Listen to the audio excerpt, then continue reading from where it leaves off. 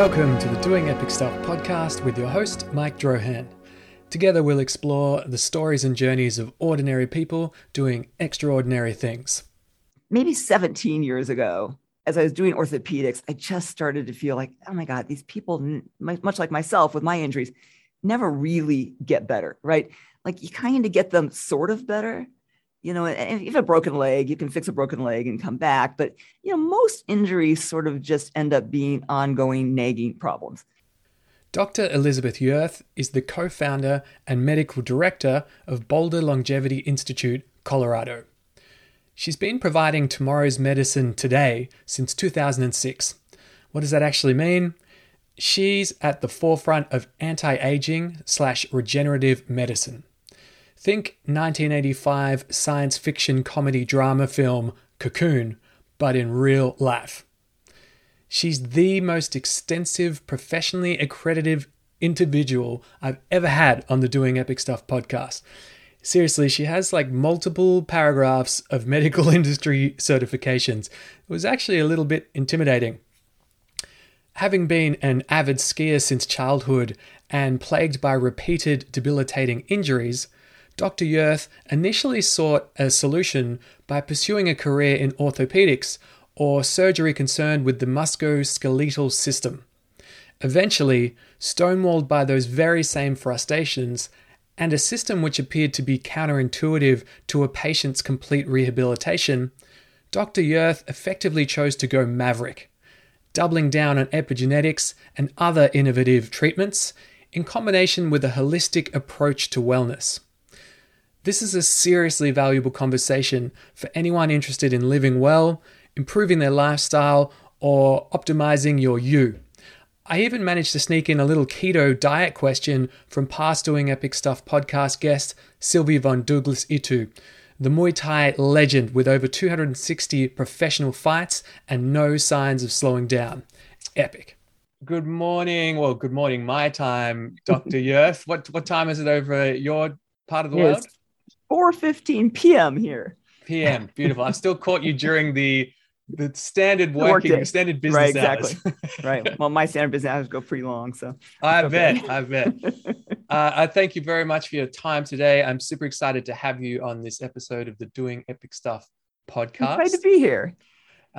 It's always just a thrill for me to meet new, interesting people, which is kind of a big reason for me doing this. Is like I have all this mission and stuff going on, but I also like have a personal interest in people just pursuing their passions and doing interesting things. So it just reminds me when I hop on the camera with someone like yourself, who's so, specialized and has such an interesting professional, vocation, that how lucky I am to be able to do this. And one of the silver linings of this whole COVID situation is everyone getting so comfortable. You get to meet all these people. Yeah. Oh, it's outright, like it never would have happened otherwise. Right. So it's so funny because I was just, I've done over the past now over a year, right, that we've been COVID and doing Zoom meetings.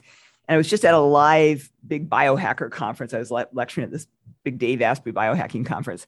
And I met all these people that I had actually only met through Zoom, but I've met numerous times through Zoom. So you actually felt like you really knew each other. And then all of a sudden you saw them in like 3D live. And it was like, but it was very cool because you actually really felt already like you were, really good friends, even though we'd never, ever seen each other in person. That's so strange. I guess the naysayers are a bit, I guess you can get Zoom burnout, right? I guess people, if they're spending their entire days, especially like my background's the marketing industry, and a lot of that is meetings. And I can see how too much of it can probably fry your brain a little, this like two-dimensional trying to understand emotions through a screen and all that sort of thing. But I think the positives definitely outweigh the negatives. What a wonderful age we live in that we can do this sort of stuff. I agree. We've gotten to meet people all over the world that we never would have met. And I've got patients now in Israel and Canada, and, Australia, New Zealand and London, that probably would have never really happened had we not had this kind of, oh, wow, we can actually do this stuff and not be in the same room. So you're right. There's been actually some pretty cool things. And I have met people from all over the world that I never would have met before. So it is, I think there's definitely goods to it. Personally, I don't like people that much. So it was the whole lockdown thing for me was kind of nice. It worked out well. For introverts, it was like a little oasis. Get some projects done, minimal chat time. Like, oh, you don't have to go out. Good. There's nowhere to go. Now, Dr. Yurth, can I just say, you're looking ripped. You have some very impressive guns. I'm feeling a little bit envious. What can I just, before we get into anything too deep, what's your fitness regime like at the moment? How are you keeping in shape? Because you look in shape. So I think one of the big things, because I won't say I have some, not some great tidbit of information. I'm really, really, really consistent and religious with my workouts. I am up every morning at 4 a.m. and at the gym, before 5, and I meet somebody there, so that keeps you motivated. So there's never a day where you can go, I'm just going to sleep in, because you got a training bud there, right? You got a little training bud? Yeah, so I have a friend I work out with every day, and so basically 3 days a week we go and we lift really heavy weights, and then a couple days a week I do a little bit more circuit training kind of stuff, and one day a week I do yoga, and one day a week I do a little more longer cardio stuff. So a lot of it's kind of variety and tossing things up. But honestly, I think it literally is, I don't, if I'm traveling, I don't care what it is, I almost never miss a workout. Yeah. And and so I think consistency is such a huge thing. People are like, well, I work out really hard, but I watch them and, they're like, well, I'm gonna sleep in today, or, and I think that's really a big piece of it. And I think the other big piece, honestly, what I tell people is that people get into really ruts with exercise, and that doesn't work. Our bodies adapt to things really fast. So if you go every time you go to the gym and you're doing the same leg workout, the same arm workout, or the same thing, then your body adapts to it and it stops changing. So very rarely are we doing the same workout. We're always doing something different. We're tossing it up. We're changing it around. We're doing something different. And I think that is a big piece of it too, honestly. It's a big piece of keep your body guessing what's going to happen, and it adapts more easily. Do you are you really strict with the type of workouts you do each week? So do you have it planned out? Like you're like, I've got to get my 3 strength done. I've got to get my 1 cardio. Or do you just kind of, do you allow a little bit of flexibility around? I mean, in there? general, so Monday we go to the gym, we'll do chest and triceps. Tuesday we'll do legs. Wednesday we'll do back and biceps. And Thursday and Friday I do kind of a lighter weight mix of those in a sort of a more fast fashion. But that can change around, if I'm traveling or, lecturing or something like that, and you're in a different gym, and I'll toss it around. I'm not going to be completely diligent. It's mostly getting there and doing it, right? And I really think even people who are really diligent about their workouts, oftentimes they find excuses, and I think that's I honestly think that's such a big key. But really is too. I really think I see people every time they go to legs, they're always doing this, right? And every time they do their biceps, they're always doing this. And we'll just change it. I've been, I've trained people. I've done a lot of different things. So I know a billion different exercises, and almost never 1 week to the next are we doing the same thing we did 2 weeks before or a week before that. Because the muscles are so adaptable. So I think that is honestly, when people ask me that, that's kind of my advice, is that I really think people get into sort of ruts, because I don't go to the gym for 2 hours a day. I mean, work out an hour a day, so my workouts are in and out in an hour, done. You don't need the huge, these big, huge, long workouts. You just need to keep your body guessing what's going to happen. And I think that's how you get your body to change, honestly. There's so much power in that. I think it also is how you get your mind to enjoy something that for a lot of people they find really, really challenging to get motivated about. Yeah. If it's always the same thing, it's not exciting. Like, right. You get bored. You get excited about but that's true of life, and right, everything you do too, right? It's like if every day you're doing the exact same thing, it gets tedious. Nobody can do the exact same thing every day and not start to get a little bit discouraged with life. Yeah. So, it's the cool thing about what you're doing, right? You're meeting all these different people. You're talking about something different all the time. And we know that's how we keep our brain sort of turned on too. So our brain needs to be exposed to something new and different all the time to grow and change and learn and stay young. So I think that's true. It's true with diet. It's true with exercise. It's true with our brain. It's true with, what we do. You always have to be doing something different and learning something new. Yeah. Very cool. Good words of advice. I'm big on Lumosity. For the last year, I've just been trying to get up and hit Lumosity for 15 minutes, even 10 minutes each morning. Yeah, just a little brain training. Man, I'm loving it, because I'm finding little things like driving the car and being able to visualize the map of where I want to get to is coming a lot more clearly and quickly. And I'm like, that's an amazing, tangible outcome. Like, just from doing 5 minutes in the morning, pressing these buttons and thinking a little bit. I love that we have access to that. Right. Just making your brain do something, be aware of something it wasn't. People lots of times, we'll kind of get into, the whole longevity field, but people think, okay, I'll take this supplement that's, what's called a nootropic. It's a supplement that's supposed to turn on your brain. If you do things like that, but you don't do something to stimulate that part of your brain, it's not going to do much, right? So those kind of behaviors, learning to play the guitar, even if you're 50 years old, or, something that's completely different and out of the ordinary for you, keeps your brain from getting old, keeps your brain, so it's always activating new parts. And so you can do things that are really important for your health and important for your brain. You have to add to that you're not going to grow your brain or change your brain if you don't give it something new to do. So, right. So even like, for example, let's say steroids, if a guy wanted or a girl wanted to get huge and wanted to start using steroids, if you just took steroids and did nothing, you just got steroids in your system. You're not going to explode without, you're still going to lift weight. Right. Yeah. In fact, if you just took steroids and didn't actually go exercise, you would just get sort of big in general. Right. You get fatter, you get bigger. I mean, you would just get sort of bigger, and you would probably put on a little bit of muscle, but you don't put a lot of fat on. You would just look like one of those sort of kind of those big old football player guys who don't they're just got it. Retired quarterback. Retired quarterbacks who are still eating the way they did in football. Yeah. I mean, you're right. You always have to be stimulating your brain and your body to do something new. I love it. All part of the growth mindset, which I'm super fond of and a big champion for. Dr. Yurth, I'd like to, before we go too far into specifics of longevity, and which, super exciting and great to be able to talk to someone who is an authority on that.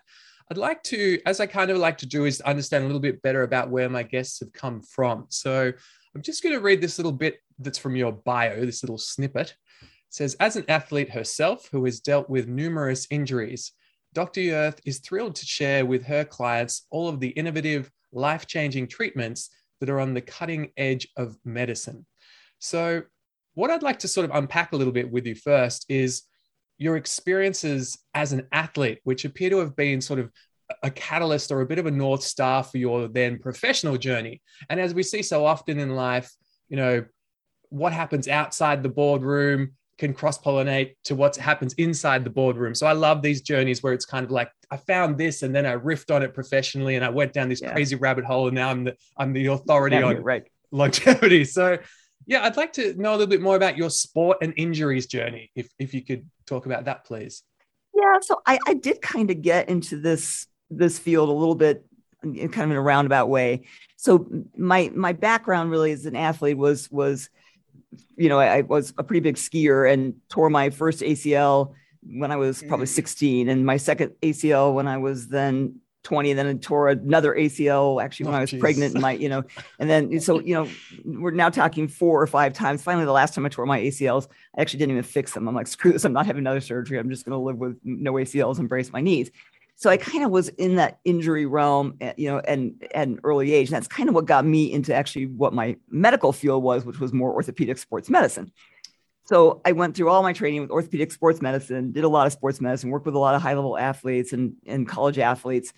Grew up in Colorado, but kind of trained out in California for a long time. And then I guess almost 30 years ago now, came back to Colorado basically to raise my kids, have a family, because my parents were here and they could help me out. So came back here, was in a big orthopedic practice. And maybe 17 years ago, as I was doing orthopedics, I just started to feel like, oh my God, these people, much like myself with my injuries, never really get better, right? Like you kind of get them sort of better. And if you have a broken leg, you can fix a broken leg and come back. But, most injuries sort of just end up being ongoing nagging problems. You get them somewhat better, but nobody will come back and say, yeah, as good as it was, right? And then something else falls apart. And as we get older, it's more and more. In fact, one of my old partners, one of my dear old partners from when I first came out here, his quote with his older patient, he said, well, after 50, it's just patch, patch, patch. And I thought, why? Why do we have to be that way? So I started really exploring, if I actually make people healthy, then if I fix something, will it actually get better? So I started learning a little bit more, because in orthopedics, it's kind of it's focusing on a joint, right? And so I started learning a little bit more about how our bodies are affecting our recovery. And so I went back and I'd already done a fellowship in sports medicine and a fellowship in spine medicine. And so I went back and did a fellowship in anti-aging and regenerative medicine. And I started kind of incorporating that into my orthopedic practice. I was like, okay, well, let's look at your labs and let's see what we can do to make you healthy. And let's try and get your hormones optimized because that's going to make you heal better. And it worked. People would actually start to get better and they'd feel better and they wouldn't have so many injuries. If we optimized all their hormones, we got things right. But it was really difficult to do that in my 15-minute orthopedic visits. And, and so I was trying to do this kind of whole body and, let's look at nutrition and all that kind of stuff. And really, these are 15-minute appointments designed to stick steroids in your knee. So, the system wasn't set up to it wasn't set up for that. So we actually, so 17 years ago, we opened Boulder Longevity Institute and actually kind of wore both hats for a long time. I actually I had my orthopedic practice and I had Boulder Longevity Institute, and I'd go do orthopedics by day. And then I would come here and do more what I considered real medicine all evening. And then in last February, and really kind of maybe promoted by the fact that last year I lost both my parents. They both passed away, and I started to get this like, God, life is too short. I can't be doing all this. And my orthopedic practice had grown with a lot of people who are much more into just see patients as fast as you can, make as much money as you can. And I thought, okay, this isn't going to work. So in February, we just brought all the sort of clinics together. So now Boulder Longevity Institute does both kind of health-focused medicine, but also a lot of regenerative orthopedics. And I think unlike a lot of longevity doctors who don't really think about orthopedics as part of longevity, we sort of have tried to really bridge the two of those and say, your sore knees and your sore back are all the same disease spectrums as your bad heart or your bad brain. They're all parts of aging that we need to stop. And so now our focus is let's get people healthy. But sometimes if you have horrible arthritis in your knee, you also have to add in some regenerative procedures, things like that. So we do a lot of that here too. So it's kind of an interesting kind of niche way around. And so now I would say, my practice kind of combines trying to get people healthy, and we have a lot of people who just come to us for orthopedic issues. And I always try and sit down with them now and still explain to them that your orthopedic issue is just the same as, your worn out brain, your worn out joints are the same as your worn out heart. So we're trying to really teach that kind of word, because I think when people think about health and longevity, their joints are sort of a different part. They sort of just think, oh, joints wear out, right? You had injuries, your joints wear out. And yet people don't think about the brain that way, right? They don't think, oh, you used your brain too much, it just wore out, right? Or your heart, oh, your heart beat too much, so it wore out. But for some reason, with your joints, that's what they think. Oh, I just ran too much, so my joints wore out. That's always the narrative. Right, it's always the narrative, right? And that's not true. I mean, nor is it true that just because you're heavy, your joints are going to be worn out. I mean, I have really huge bodybuilders in my practice who have 300 pounds of load on their knees, but they're fine because they have very low inflammation and they're all muscle. And then you have a 300-pound woman who, is all fat. Well, she has pain in her knees because she's in a highly inflamed state. So we know that all these disease processes kind of come down to sort of a low-grade chronic inflammation that in reality is killing you in a whole lot of ways. So we're really trying to get that word out to understand that, your knee pain and your back pain are there because you are inflamed and you have issues that we need to address. So that's kind of how I got down this road. And, and so it's sort of a little different way around, because most docs who do get into longevity don't come from an orthopedic realm. In fact, orthopedists are kind of Neanderthal, right? They're a little bit more, I've got my hammer and screw and I'm just going to fix things. And again, there's some things that you break your leg and you need screws put in it or a plate put in it that needs surgery, but most things don't need to be surgically fixed, and they're going to do better by getting you down that health road. So long answer to that question, but that's how I got here. No, look, I think it required the additional context, because you're only just absolutely skimming the top of the iceberg as to the huge amount of depth that goes into any one of these topics. Becoming a GP is a hugely massive time undertaking, and you're specializing across multiple areas of specialization, then trying to connect the dots and provide sort of a holistic solution that you can describe that in under 5 minutes blows my mind as it is. But what's interesting, Mike, is that you kind of say, okay, there's all these different diseases. And so, you've got somebody who specializes in liver and somebody who specializes in heart and somebody specializes in gut. And yet when you start to look a little deeper, So my most recent fellowship has been through something called Seed Scientific Research and Performance. And it's actually a fellowship in cellular medicine. And one of the things we're learning is that you can kind of take every one of these diseases back down to a dysfunction at the cell level. And if you fix that, all of these diseases get better. So it may well be that it's not that the heart is one disease. You need to know everything about the heart, and the brain is one disease. You need to know everything about the brain. It may well be that you need to understand the dysfunction that's going on at a very cellular level. And that's where this whole longevity piece comes in, is that think of every one of these diseases, right? They're all the biggest risk factor to every single disease: dementia, cardiovascular disease, gut disease, joint disease. The one risk factor across the board to all of those is age. So every one of those diseases, you are much more likely to have when you're 70 than when you're 30, right? Sure. And it incrementally goes up like this. So if we really focus on what's causing aging, as opposed to what's causing each of these diseases, then you should be able to tackle every one of those diseases. So that's kind of what we're getting down to in this field of more cellular medicine, is that what we have to do is go way back to your little cells and fix them. And if you fix them and get them back to where they were when you were 20, then the other processes should follow. So it's kind of interesting that you don't really have to know everything about each of these organs. You have to know everything about the pathways at the cell level that created the dysfunction that got you to your heart or your lungs or whatever wearing out. But from a very limited understanding that I have of all of these things, it appears to me that you're trying to almost go against the grain in a lot of ways to do this, because traditional medicine, modern medicine, is effectively siloed. Everything is treated in silo. And what you're suggesting is, hey, that's not how we do things here. Right. Let's go to the source and everything will come good together. So how has that been professionally? How are you perceived professionally, given that I can only imagine that people are very stuck in their ways professionally. And this almost seems a little bit threatening, perhaps, to some more traditional minded medical practitioners.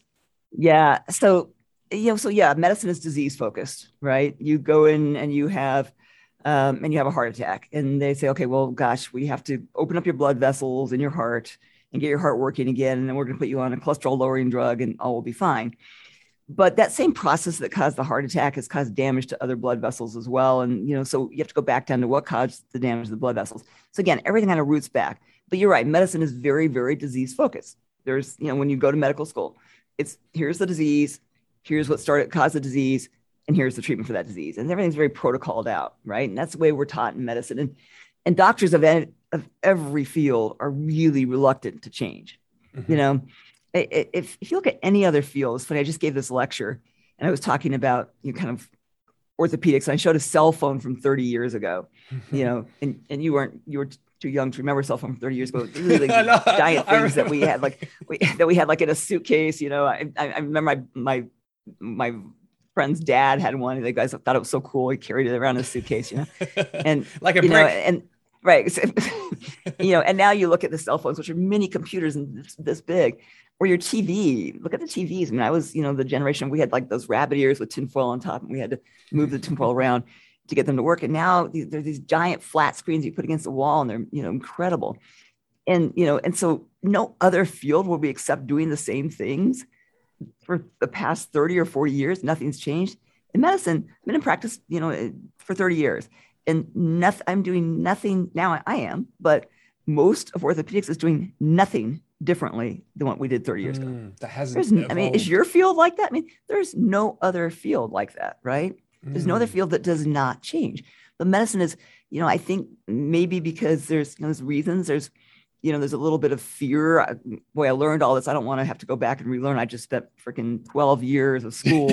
I don't want to have to go and learn anything anymore. Right. Yeah. And so you're going to be very defensive of what you learned, because that's what you do. And you don't want to have to go relearn something. And then there's a very, doctors in general are kind of arrogant. So there's an arrogance that goes along with that too. Nobody else is going to tell me what to do. I know what's right, and I'm going to do what I want to do. So I think there's a little bit of a fear, and there's an arrogance. And then it's just, the other thing is it really takes a long time for medicine to change partly because of regulations and partly because of money. So if you look at drugs like insulin, when insulin came out, it took 17 years from the discovery of insulin, which was a life-saving drug, right? You have type 1 diabetes, you're going to die unless you have insulin. So we had this life-saving drug that was proving efficacious. It took 17 years for it to get into clinical use. So there's this gap between, research showing something that works and actually ever getting through the stages of going through all the processes you need to integrate it into the medical world. And there's a lot of, there's a lot of reasons for that. Some of it's, the FDA regulations and things like that. And some of it is, there's big money from people trying to block some things from going. So there's a lot of reasons that sort of, holds. So you're right. There's more and more, our physicians like myself are growing. I mean, I'm on faculty for this cellular medicine fellowship, and we have more and more and more and more physicians who want to learn this, who realize there's a better way of doing things, that we can make people healthy. And I think, and then as you get a little bit older in your practice and you start getting frustrated with the fact that, wow, I'm really not doing all that much to help people, right? I guess if you're somebody who can cut out a tumor out of somebody and you can feel very accomplished, but in general, a lot of what we do in medicine is exactly that, it's patching somebody together and waiting for the next thing to fall apart. And so I think if you start looking at physicians who are sort of transitioning into more of a different way of thinking, a lot of them have just sort of hit this frustration level of, what I'm doing isn't really doing that much good. Would you say the momentum is definitely shifting at this point, though? Like I can see even over the last 10 years, definitely the rapid increase of broad brush awareness of what longevity is and specialization, it appears. It's definitely changing, but I won't give the credit to the medical profession. I'll give the credit to people out there who, kind of more of the, the community, people wanting something different. And there's, doctors are not particularly necessarily the brightest people. That, you look at the engineers, the people who develop things, there's certainly, doctors can learn, they can study, they can memorize, and they can regurgitate, but they're not particularly the inventors of the world. They're not the scientists. They're not the scientists. They're not doing the research, and they're not the engineers who are developing here's a problem. I'm going to develop a really cool new way to do it. So those people are out there and they're looking at medicine going, wow, I think it's a better way to do this. And so now you're starting to see this spread, partly because we have the power of the internet and Zoom and things like that. So you're starting to see people outside of the medical profession starting to go, wow, I was looking at this and this should really work here, and starting to talk amongst themselves. So there's this growth of what we kind of call the biohackers, the people who are out there learning and saying, hey, let's look at a different way of doing this. And so they're starting to spread the word, and, the consumer ultimately rules, right? So if the consumer starts getting more and more demand for a different type of medical practice, then the medical practice has to change. That's like that in every field, right? You've been in the marketing world. If the consumer is demanding enough, you can't just stick and say, no, I'm going to keep doing it this way, no matter what my consumer desires. Yeah. So I will give a lot of the credit to that sort of biohacker world who has kind of spread that word, and those people coming back to their physician and going, hey, I read that this might be helpful. Can I try it? And if their doctor goes, no, then they go find another doctor who maybe will talk to them and work with them on it. So I think that's where the spread is happening and why it's growing. It's an assistance from the consumer world. And that's going to eventually change things. So more and more doctors are like, because if there's fewer and fewer patients are going to start. That's my goal is that nobody goes and gets their knee scoped after 50. It's a stupid surgery that doesn't work. And, and yet, so you have to go out and the patients will find the doctors who have other information to give them. In the same way that if, in a very simplified manner, if somebody kept turning up to the local shop and asking for a certain beer, they're going to end up stocking it. Right. Eventually they're going to get it. Right. Whether they believe in the beer or not, they're eventually going to get it. Right. It's happened. That's happened in the organic food world, right? The grocery stores initially were like, no, we're going to just carry our regular old products. And eventually, you started seeing the branch out of these smaller stores that started carrying organic goods, and people were getting away from their regular grocery stores. And then, ultimately turns into Whole Foods and, whatever you have there, that, these bigger organizations. So the same thing happened in the food industry too. People started having a demand for safer, better foods that, that were not going to kill us. And so it wasn't the food industry. They didn't really want to go there, but the consumer forced that. Even now when you look, some of those companies that you never thought would have gone into a health focused realm have, at least alongside their bad products, have some health focused products too. So, so we'll see the consumer will start changing the realm. And that's fun. It's, my patients teach me oftentimes as much as I teach myself, because they come to me and like, wow, I heard this lecture, or I listened to this podcast, but this, this kind of stuff, we didn't used to have this, right? We didn't used to do these podcasts and this kind of stuff. I mean, when did we start doing podcasts? It hasn't been that long. It's been a few years, right? The only access you would have had to a specialist was after the point where you'd already paid and signed on for whatever it was. So right. I think that's a huge shift. And now you can listen to people talking. I can learn anything about anything by finding a podcast, that teaches me that. So it's so accessible to get this kind of information. And then you just have to find somebody to kind of, in reality work with you. But the information is so much more accessible than it used to be. There's goods and bads to that, because there's bad information that gets spread too. But, It certainly can be a downside. We've got a lot of crazy stuff going on in my local city at the moment with protests and silliness. But, I tend to, and I can tell you're very much the same, Dr. Yurth. I think we sort of lean towards the positive end of the spectrum where we can, because there's so much goodness to be had. And I think we're living in an incredible age for anyone who's interested in self-exploration in pretty much any realm, which is great. Right. And whether that's in the medical world, in your health world, or in a tech world, right? There's so many cool things there too that you start to learn to develop from. Absolutely. But I'll say, in my mind, if you don't have health, right, you can't do any of these other things to learn anything else, to all this other stuff. So that's in my foundation. You got to get that right. It's your foundation. You have to have your brain working. You have to feel good. If you don't feel good, you don't want to do anything else. And so, I will still see people have to prioritize their health. Eventually, if they're just focused on something else and they're ignoring their health, then they're not going to make it. So it's where you have to put that, I think, still at the forefront of everything else, even if it's not really your biggest passion. It still has to be at least somewhat. It's got to be prioritized. This reminds me of one of my favorite rappers is Action Bronson, right? He's this big guy, and he's always been this gigantically overweight, larger than life dude. And a lot of his YouTube stuff has always been about just eating the most decadent thing, swanning around the world, rapping, smoking blunts, doing stuff like this, right? Right. And somewhere overnight, I think the catalyst must have been him having a child or something like that, right? Or just a major health scare. He has massively pivoted his online content, and everything he does is about workouts and weightlifting. And he's gotten super fit. He's changed his whole life, and he's managed to, I think the thing which is amazing me even more is this massive pivot is he's maintained the same audience who were interested in hip hop, blunts, and music. That's interesting, isn't it? They've come along for the journey. So to watch him get there, right? Yeah, so he'll be doing kettlebell swings now, which was just crazy. While he's rapping. Yeah, well, like in between all that stuff. So he might go have a shake now, like the world's best shake, but then he'll do like 50 reps on the kettlebells and talk and go and bring in personal trainers to talk about the calories and the shake and all this stuff. So I love that cross-pollination, and I think people are becoming more aware. Yeah, that's fun. Now tell me, Dr. Yurth, I've been back and forth with Richard, who I believe is your practice manager. It's like an assistant. Ryan. Yeah. Richard. Ryan's one of our marketing people. Yeah. Marketing people. Cool. Sorry, Ryan, I got your name wrong. Jeez, I balls that up. Now, one of the things Ryan let slip was this, your interest in blue zones.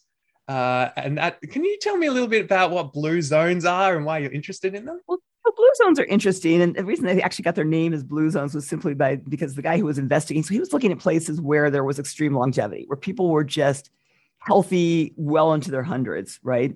So, so areas where people lived and they were at 100, they were still active and healthy and involved in their community and things like that. So they have more centenarians than other places, and not just centenarians, but healthy centenarians, people who were just healthier.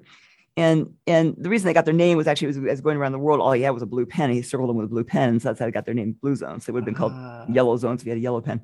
So, so that's how they got their name, the name blue zones. And like Okinawa, Japan is one. And there's, Sardinia. So there's places that, and when he looked at them, to say, okay, well, what similarities do you have across the board? Because that should help all of us, So right? To there's the say similarities between these there's different similarities between these different zones, which are all over the geographically world, right? displaced Different, yeah, areas. right. There's a place in California, so there was a lot of Seventh-day Adventists, and so they looked at these areas and they said, okay, what similarities do they have? What why do people in these areas they're remote from each other? They're not geographically close to each other. They're ethnically very different. Why do they? What similarities do they have? And the things they found. Number one, they tended to eat much more of a Mediterranean type diet. So it was a lean meat, heavy on vegetables, heavy on really good oils, olive oils, avocados, good fats, healthy fats. So that was one piece. But the biggest thing they found ultimately across the board was a sense of community. It was that people took care of each other. There was a big, families lived together instead of, grandma lived in one state and kids lived in another state and, parents lived in another state. People lived geographically close or together and kind of took care of each other as families. And that's a big piece, right? Once we start to get isolated, then we lose hope. We aren't communicating with people, and so that was a really huge kind of eye opener to that was actually one of the biggest players. And then, the other one was simply just taking more rest time, having, a little more downtime. In a lot of those communities, especially like in Sardinia and stuff, they're more equipped to shutting down the world at certain times from like 2 o'clock to 4 o'clock, taking naps, things like that, stuff that we don't do, right? We're like, go, go, go, go, go. Sounds good. And they tend to be, run a little bit more in a normal circadian rhythm where they get up when it's light and they get outside early and they are in the sun. You see the old men on the streets sitting there playing checkers with each other. And they tended to be back in the dark at night, sleep and not be so bombarded by blue lights and all the things that we are. So it seems to be some really simple things that equated to some of these longevity pieces. Walking a lot, just walking. You don't have to go out and exercise massively. One of the things I did a whole sort of thing with my Instagram followers where we just said, okay, every night go out and walk. So after dinner, go out and walk, because walking has a huge, huge, huge health benefits. And I don't do that much of it. When I go exercise, I'm like, I'm going to go exercise. Punch it out, get back in the office. And yet walking has such tremendous health benefits, especially after you eat, because you digest your food better. You don't get a big glucose spike. But it also, one of the things I made my whole family do it with me, right? And so we'd eat dinner and we'd all go out for a walk. And it was an amazing time. I mean, it really was. And it sort of reinforced that sort of sense of, kind of community with each other. It gave us time to talk that we, busy lives, people don't talk to each other. So I think that's one of the biggest focuses, because what we do is we stick our old people in a nursing home, right? I mean, how many people do you know who tragic. Have families all together, right? And so they're not talking, they're not, people go and visit grandma now and then. I mean, I moved home to Colorado, I have 5 kids. I moved home to Colorado. My parents were integral, until the day they died, in helping raise my kids. And they lived to be, my mom 96, my dad 92.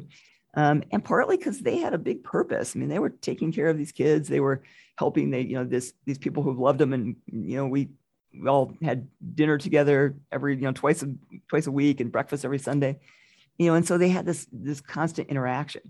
And then even after they kind of got old and they needed more help, I saw how beneficial it was to my kids, because, now like my youngest is 14, but, I'd watch my 14-year-old make sure grandma got to the car, didn't hit her head getting into the car, and got her seatbelt on, because 14-year-olds don't do that. They're not thinking, walking grandma to the car and opening the door for her and getting her in the car and yet he did, because he was raised by grandma and he knew that, she needed him. And so there was such a beautiful piece to that. And I really think that it changed them and it changed my kids for the better to have that interaction, but people don't have that, and that was a big piece of these blue zones. So we know we sort of put so much focus on, our exercise and our diets and our supplements and all these things that, that are big. But we don't put a whole lot of focus in just that maintaining that sense of community and family that probably is a bigger player than anything else, that we know we always have people to kind of love and trust and support us. Wow, that's really, really interesting. This whole it's not even just like the mental side to longevity. It's almost like the spiritual side to Right. longevity, Yeah. really, isn't it? It's like this is soul food, what we're talking about, like having friends, having relationships, knowing people are relying on you and you're relying on them. That's, the really at its deepest sort of most central, darkest part of life. That's like the root to life, right? This is what Right. Right. has spawned people living all over the Right. globe and expansion and all these things. And it's so easy to overlook that stuff. It's like I was talking to my parents last week. And we were talking about the fact that because we live in a city, well, relatively in a city, there is no real sense of community and they don't really Right. have a community vibe. Whereas if you go out 20 kilometers in any direction, when you're walking down the street, people say People hello, know you, right? stop They, for a chat. yeah. Like there's Bill having a pie and reading the paper, Right. that doesn't happen in a city. And I wonder Yeah. how much of a lost opportunity that is. And it's kind of, yeah, a little bit sad. I think I've always felt like it's kind of been missing when I've lived in a city is that Yeah. part of life. I know. And Interesting. and COVID didn't help that. Right now, everybody Mm, was really isolated. I mean, I think one of the things that my parents would go to the gym every day, and they actually had that was sort of their little silver sneakers group at the gym. So there were these people that they saw every single day at the gym, right? Well, when the gyms all shut down, they still had us, but there was not a lot of other interaction around, right? So they kind of lost all those people. And so now there was more and more isolation. And I think that's, we're still there, right? We're still not, people are scared to go out. People are scared to mingle. People are scared to be together. So, and I think that's been a huge detriment. And we've seen it, depression and all the anxiety and depression. But we've seen a lot of elderly people, like my parents dying. And, a little bit piece of mm, that is that they're, you start to lose hope. And so I think that, above everything else, if you don't feel purpose and love and community, that all the other stuff that we can talk about for longevity, and I can go on and on, tell you all these cool things about longevity, isn't going to really make a difference, nor are you going to have much desire to live forever, right? that's it. Yeah, I guess that's the other point, right? You can be medically as close to perfect as Right. possible, Perfect. but Right. if you don't But if you have have that nobody, right. that If you have passion for nobody life. to love and Hmm. sort of be loved and love, and then you start to feel like a little bit hopeless, despite the fact that you're a perfect physical specimen, you I, know? I read this interesting stat, which I'll reel off now for you, Dr. Ruth. It's the Danish twin study. This is in relation to blue zones. The Danish twin study established that only about 20% of how long the average person lives is determined by genes. And I think that's an interesting stat because so much of the narrative is around, oh, Right. you look young, you got great genes. That my entire life I've heard that line.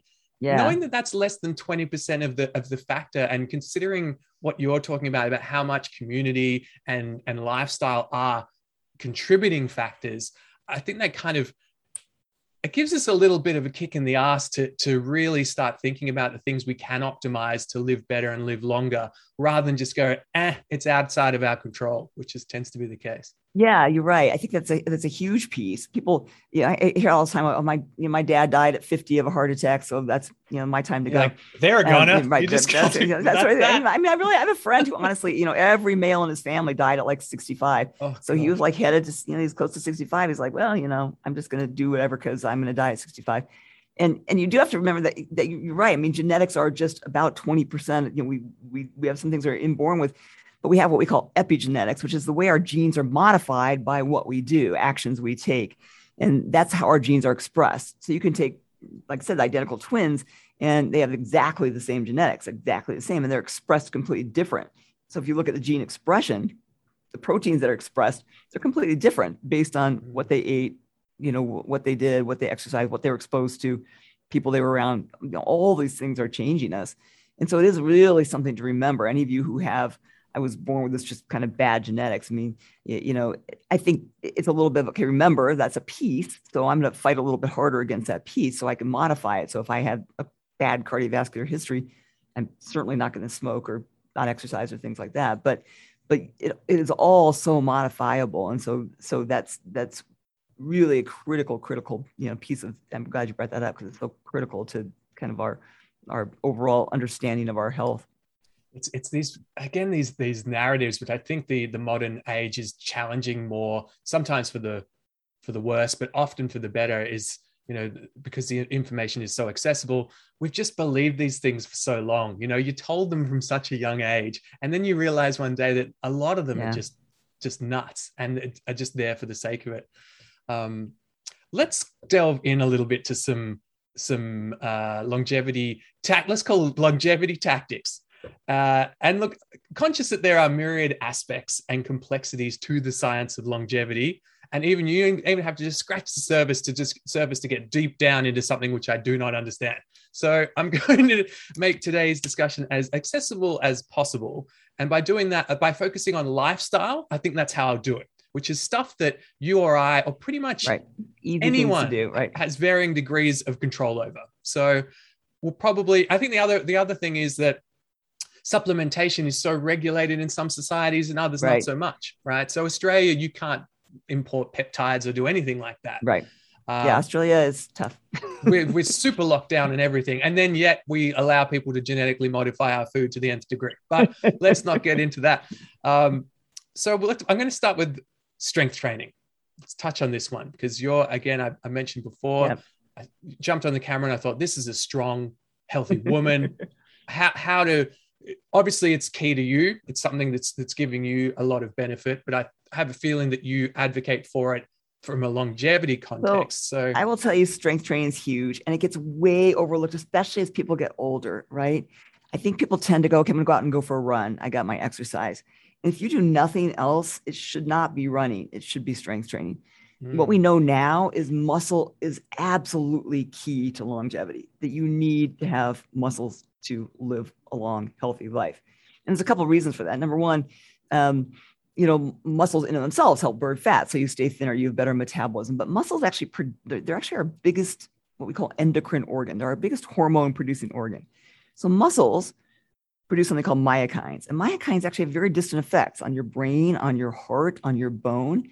So if you have smaller muscles, you do not have as good brain activity or cardiovascular activity. Your bones will be not as dense.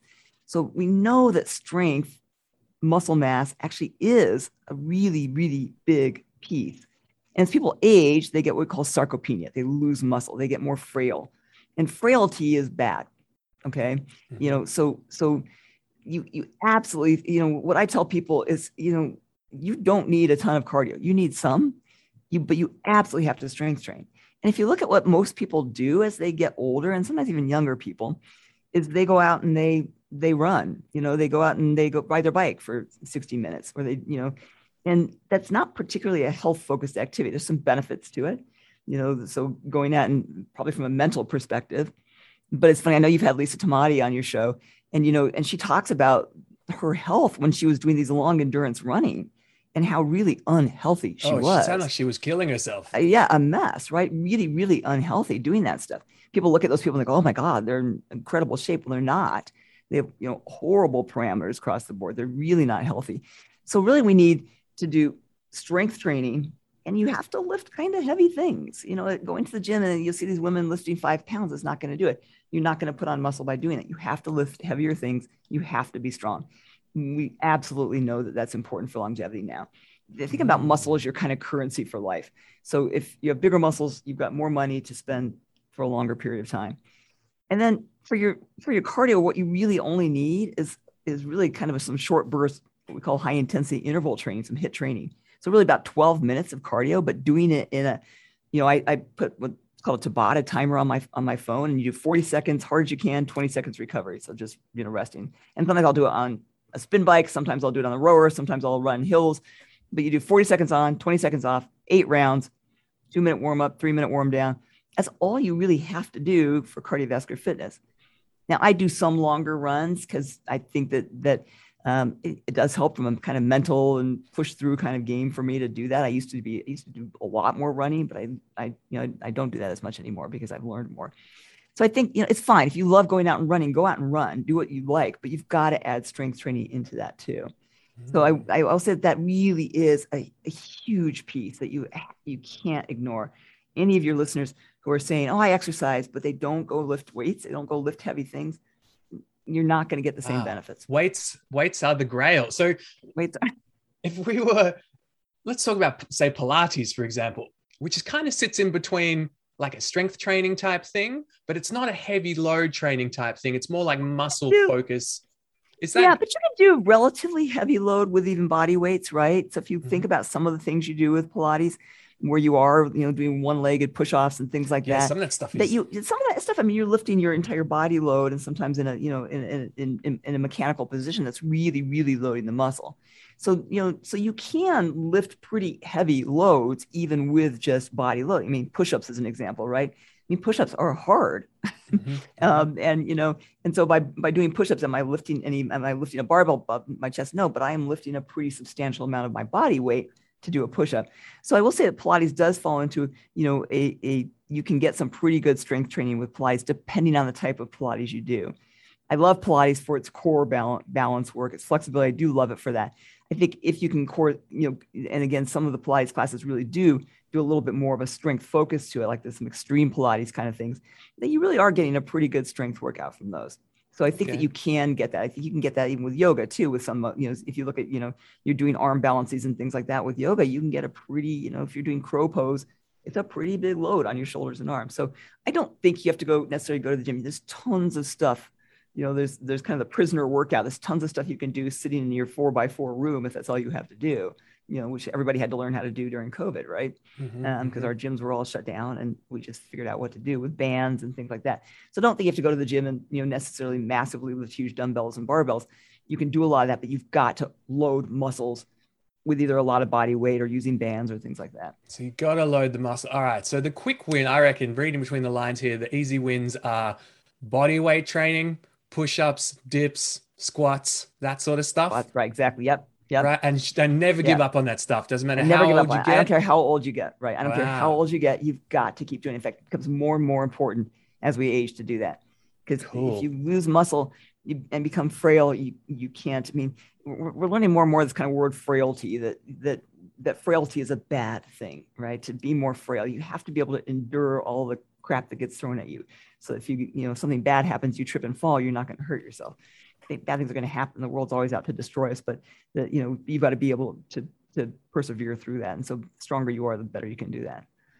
So I think that's kind of a number one. You've got to strength train. You can't just rely on aerobic exercise. If you're just getting your bike and you're getting on that spin bike every day for 30 minutes, it's not enough. So, but if you get off the spin bike and then do some push-ups and some sit-ups and some wall squats and things like that, then you're probably going to get some pretty good benefit from that.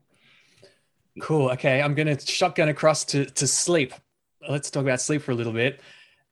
A nap's okay? Can I nap? Or is it potentially going to mess naps, with my... No, actually, naps are good. Really, if you take them longer than about 20 minutes, it seems to potentially mess with circadian rhythm a little bit. Okay, but a 20 minute, if you're a really good 20-minute power napper, 2 hours they actually have some no benefit. Right? Probably not, because that probably does start to screw up your circadian rhythm. I mean, really, it is one of the, circadian rhythm disease is one of the big banes of our world today. And I'm guilty of this too. So if you think about how we're designed to be up when it's light, outside, barefoot, getting earth, the ground, and then, as the day gets darker, getting away from the light, and then going to bed as soon as it's dark and staying asleep until it's light again. We don't do that anymore, right? People aren't usually up at the crack of dawn. They don't go outside. They head up to their computer, and then they are not outside all day, so they're in front of these blue lights all day, right? After about 4 o'clock, being in front of blue light is bad, changing my entire brain. And so unless I'm using my blue light blocking glasses and then subsequently completely blocking out blue light as the night gets later, and then getting all light out, so it's completely dark to sleep, which most of us don't do either because we have ambient lights coming in from everywhere. So if you really want to look at, one of the other big pieces to health is restoring circadian rhythm, which means being in the light during the day, waking up, getting outside, even if it's only for 10 minutes, go outside barefoot and stand outside barefoot, unless it's freezing cold, but try and get outside at least for a few minutes in the light of the day. And then using your, if you can't be outside at all during the day, then you can use what are called happy lamps. You can use lamps that kind of simulate being in the light. And then using blue blocking glasses as the day gets later, right? When we're not supposed to be exposed to this blue light, which is confusing our brains. We know that this blue light exposure in the afternoon and later evenings is really damaging, yet we all are at our computers and our TVs and our cell phones. So you've got to use blue light blocking glasses. And if you really gig out in this stuff, you go into a more orange, so you see the yellow lens glasses, which are partially blocking blue light. And then as the day gets later, you go into an orange lens to really completely block blue light. Now it gets, you can get scary extreme with this stuff, but if you really want to get somebody back into a really balanced circadian rhythm, sometimes you have to do that. None this of us, for people who are like, I've got major sleep disorders. I've made major sleep disorder, right? And or they're very sick. I mean, if you look at what they did this great study where they looked at people in the hospital, which is the most screw up you can do to somebody's circadian rhythm, right? All night long, the lights are on, people are coming out of the room to do vital signs, and people don't do well, right? They have heart attacks and they actually don't recover. So they actually did an experiment where they turned the lights off at night. They did not bother the people while they're sleeping, and they did much, much better. Their outcomes after a heart attack or after a surgery were considerably better when they actually replicated more of a normal circadian rhythm for these people in the hospital. We still don't do it, but the experiment showed we should. But it doesn't really fit with our design. I mean, life unfortunately doesn't fit with what we're supposed to do. So as many times as you can, go camping, do things that get you back into what we should be doing, which is, what do you do when you're camping, right? I mean, there's nothing to do after a certain point. I mean, you sit around the fire, you get some more. At some point, there's all there is to do to go sleep, right? It's like, well, I guess I'll go sleep now. Now we have too many distractions. So, but circadian rhythm balances. That's why people who are night shift workers have significantly higher rates of cancer, heart disease, because it's very hard to restore circadian rhythm in somebody who's a night shift worker. It's tough. So, I was listening to a lecture by a guy who's a big circadian rhythm guy, and somebody asked the question, well, what do I do if I'm a night shift worker? And he said, get another job. I mean, it's really hard to fix those people. So I will say, exercise, restoring circadian rhythm. If you can truly restore circadian rhythm, and I'm sure you're guilty. I'm horrible. I mean, I will work and write and research late at night, because I get home and that's my time to do it. Things are quiet. I can actually sit and do some research. So I'm, 10 o'clock, 11 o'clock, still up looking at my computer. And then I'm always looking through my, last little cell phone things before I go to bed, and then there's lights coming from everywhere. So I can preach it. I'm not the best at it yet either. It's one of my things I need to work on. But it's a big point. I think that's going to fall into circadian rhythm disease is probably up there. As if you can restore circadian rhythm, you're going to fix a whole lot of problems. And again, accessible to all of us, right. You can be victim to this and just put up with it and go, oh, well, my sleep sucks, I'm just a bad sleeper. Or you can start progressively trying things, Yeah. I've gone through bad patches myself, like for extended periods, especially when I was training Muay Thai late in the evening. I found that I came home too hyped up and wouldn't sleep for hours or wake up in the middle of the night, just too much for the system. Right. And I went down this path of sleep restriction. So I would I'm not allowed myself to go to sleep until like 1 a.m. I started at 1 a.m. and then get up at 7 a.m. So I would be tired for a stretch. And then I'd bring it in 30 minutes. So do 12:30, then do 12. And I did that over sort of a 2-week period. And I tried everything else. I tried supplementation, all sorts of stuff. And that one thing has proven to be a reliable reset for my system that works every time. Like if I start to get out of whack, I go to this sleep restriction process and it works. So shout outs to that, whatever that is. Yeah, it's interesting. I'm going to ask you a guest question, Dr. Ruth. So I reached out to Sylvie von Douglas-Itu, who is a past guest on the Doing Epic Stuff podcast. And she happens to have the greatest total amount of professional Muay Thai fights of all time, with 268 and counting. And she's the IPCC world champion. So basically, she's a badass. Yeah. Now, Sylvie's always blogging, writing interesting stuff. She's got a lot of interesting projects on the go. And one of the things she tinkers with quite often is changing her diet to try and, I guess, improve performance is her goal. Mm-hmm. She wants longevity and performance because, right. If you've even seen one Muay Thai fight and the amount of damage that happens to the bottom in that, the body in that, she's done 268. We're talking insane amounts of damage that she is taking and then recovering from again and again and again. Now, being the smart lady that she is, she's obviously concerned with brain health. Now, I also know that this may not be your specialist field of interest, Dr. Yurth, but I thought I'd run it past you because I think it's kind of interesting. So She said, in Dr. Yurth's professional opinion, can a ketosis diet help protect the brain and or repair the brain injuries in contact sports? So, Dr. Yurth, could you talk a little bit about maybe first what ketosis is before we kind of get into this? So, yeah, and we do tons and tons with brain health because obviously if your brain goes, nothing else it matters, right? And so we actually do have a passion for kind of brain health, and we actually do a lot here in our clinic with sort of working with our patients on that, and working with patients with brain injuries and traumatic brain injuries, and a lot of athletes who football players and people like that who do get hit. So it is kind of a passion of mine. I think it's a big focus. And when Brian Graham, who runs my peptide program, is actually did a lot of Muay Thai, and so he still watches all those videos all the time, which I can't watch because I love those videos. It's just too like I watch them get hit, and I'm like, oh god, yeah. But basically, when our bodies are going, are using glucose as fuel.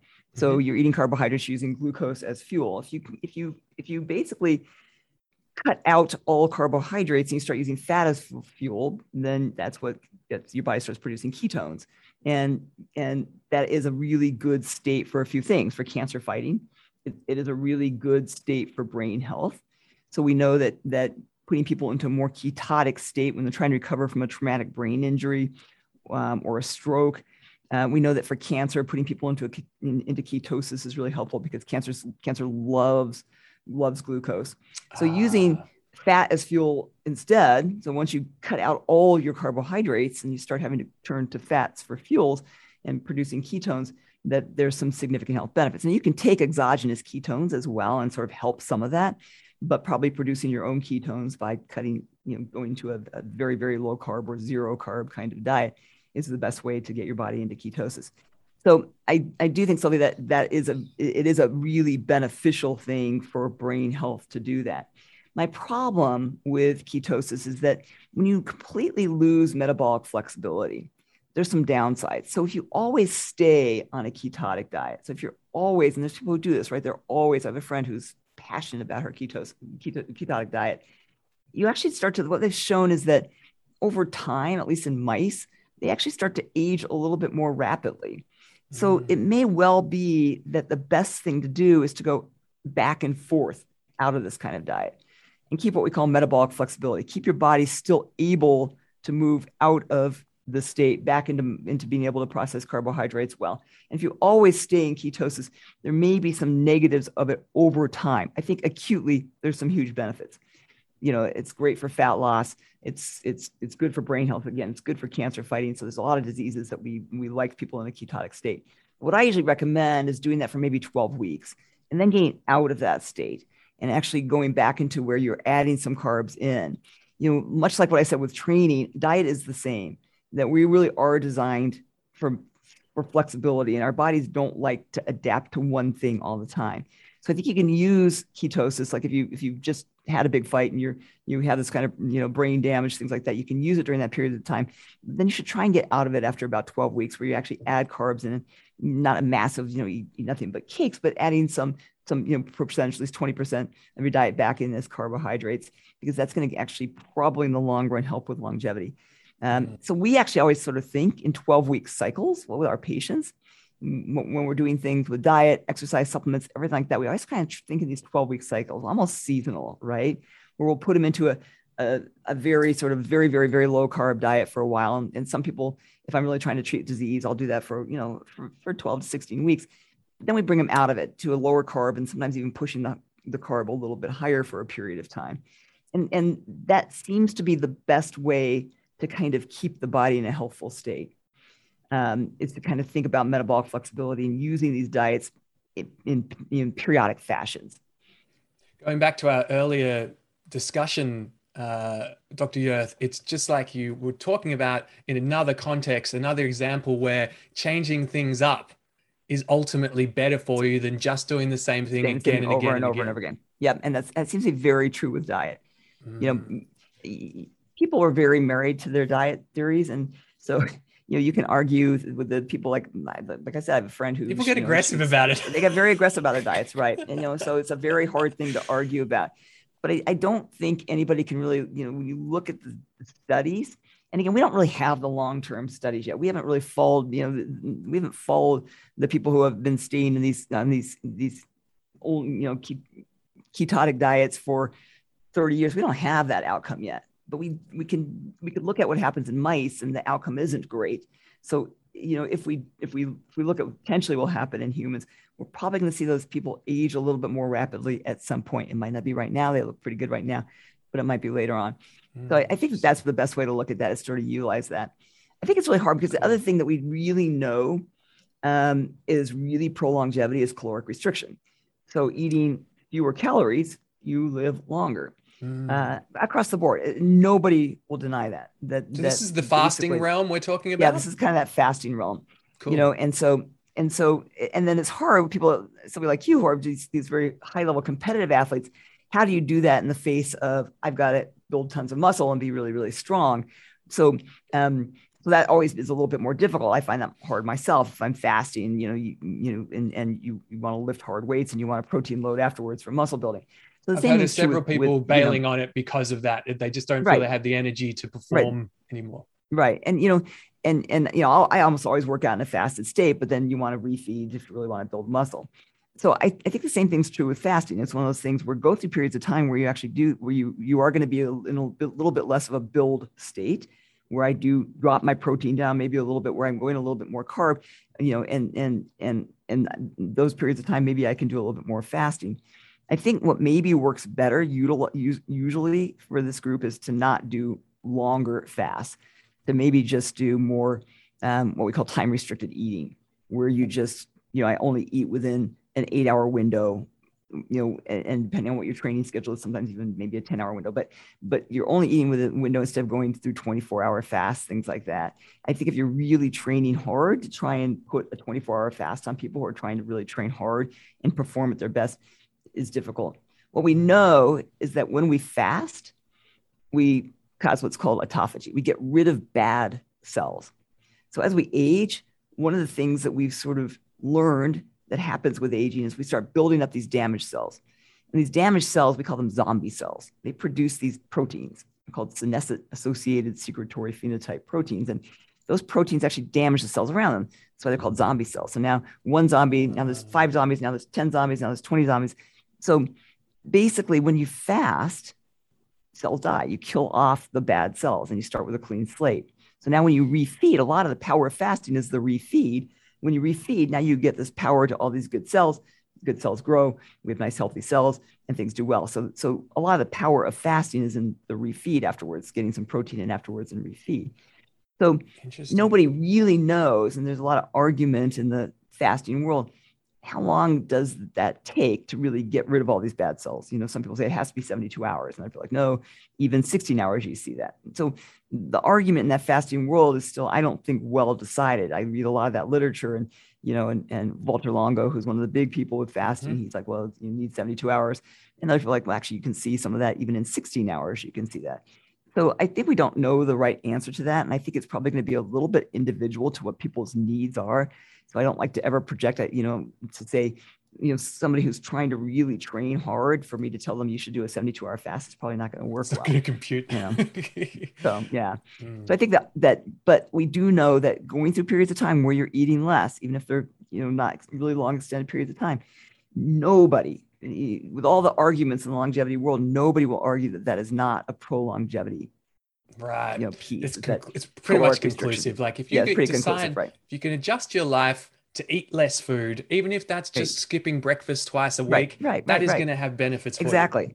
Right. Even if you do that a couple of days a week, which is not that hard to do, honestly, right? It's just not that hard to not eat until 1:00 in the afternoon, and then you do your eating window like 1 to 6, something like that. The first one is, I think the first anything's hard for anyone in any context, right? It's like, because you've set these beliefs in how challenging it's going to be, and you do it once, and it's so easy that you're like, oh, it's not, momentum done. Yeah, that's good. Yeah, I mean, I will periodically, I'll do a 3 or 4 day fast, but I don't do a lot. I pretty regularly follow a 16/8, but I don't do that every day either, because if I'm doing a super, super hard training day, I do want to do a little bit, I'll do a protein shake. So I will break a fast earlier because I work out earlier in the morning, so I vary that up depending on my goals.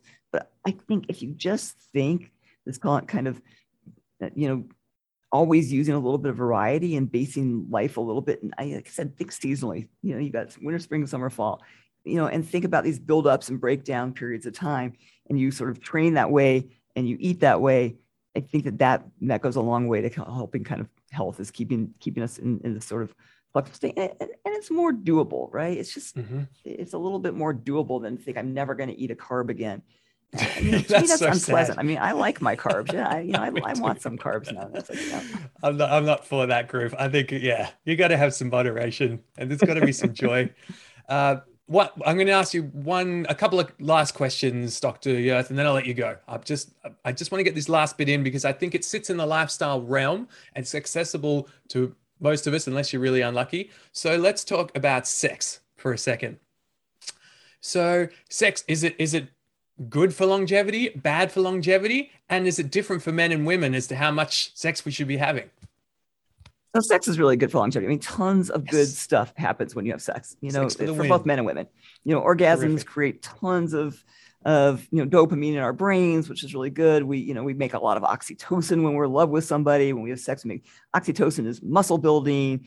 It's, oxytocin is the hormone we make when we're in love, or it's the hormone we make when we have babies, right? And you make tons, that's what initiates labor. And you make tons of oxytocin when you have a baby. And so you immediately, look at this baby and fall in love. But it's oxytocin is also anabolic. It helps with muscle building. We actually use it as an anabolic hormone in people. And so it has all these benefits. So when we have sex, when we are in love with somebody, we produce tons of oxytocin. So there's huge benefits, I think, and just that kind of closeness to people, right? Do men or women need more sex? Well, men are run on testosterone. Women are a lot more complex. I always, it's hard. Women's sex drive is very linked a lot more to the brain. And if the house is dirty and the kids need something, and and there's a lot of stuff going on, their brains don't want to have sex. We're not designed that way.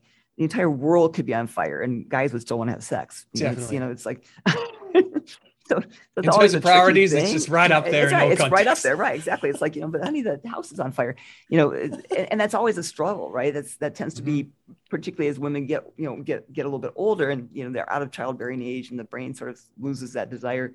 Because women really want to have sex to have babies. That's the main sort of driving factor. And so once the brain kind of, and it's where hormones help, because it gets the brain a little bit better. But that is probably one of the more difficult things, I think, for couples, is that imbalance in sex drive. I deal with that all the time with my couples. Well, I'll put a guy on some testosterone because their testosterone's low, and the wife's like, oh my God, well, now he wants to have sex all the time and I can't deal with this.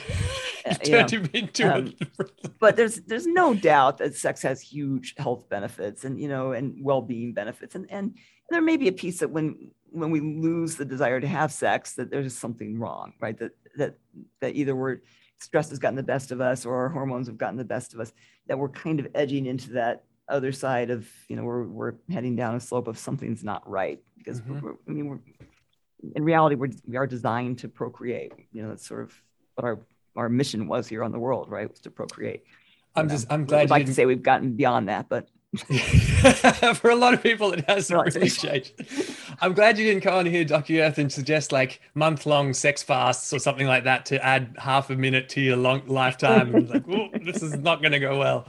But that is, you've answered that very well. And I've had an excellent time this morning, Dr. Yurth. I've just had a ball. That's been so informative. Thank you very much for being on my show. Thank you. Thanks for inviting me.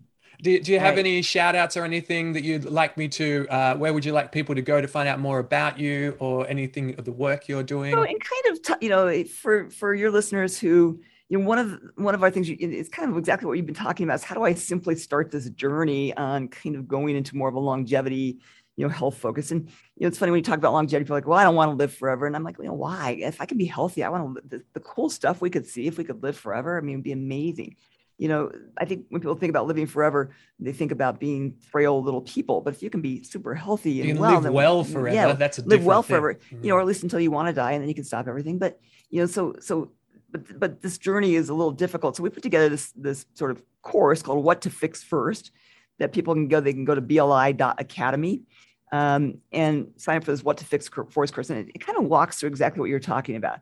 Okay, eat this, do these for circadian rhythm. These are the very basics. They're going to start you down that road, because I think there's this world of, what supplements do I take? And I need my red light and my blah, blah, blah, gets so overwhelming. So we really tried to put this course together to just help people kind of walk down that road.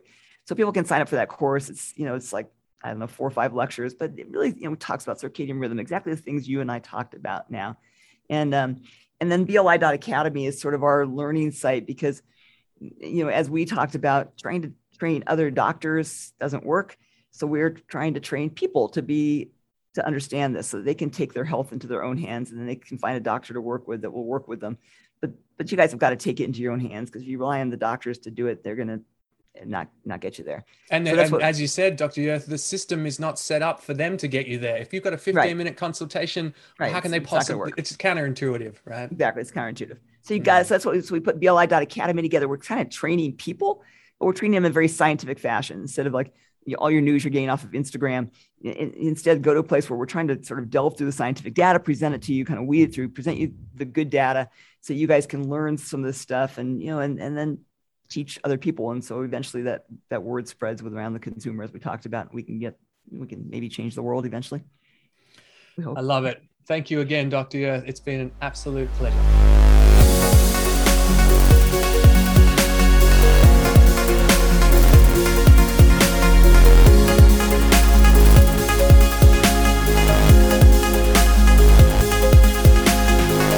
Thanks for listening to this episode of the Doing Epic Stuff podcast. You can find all the latest happenings on the website, doingepicstuff.com, or our Instagram.com/doingepicstuff. We out.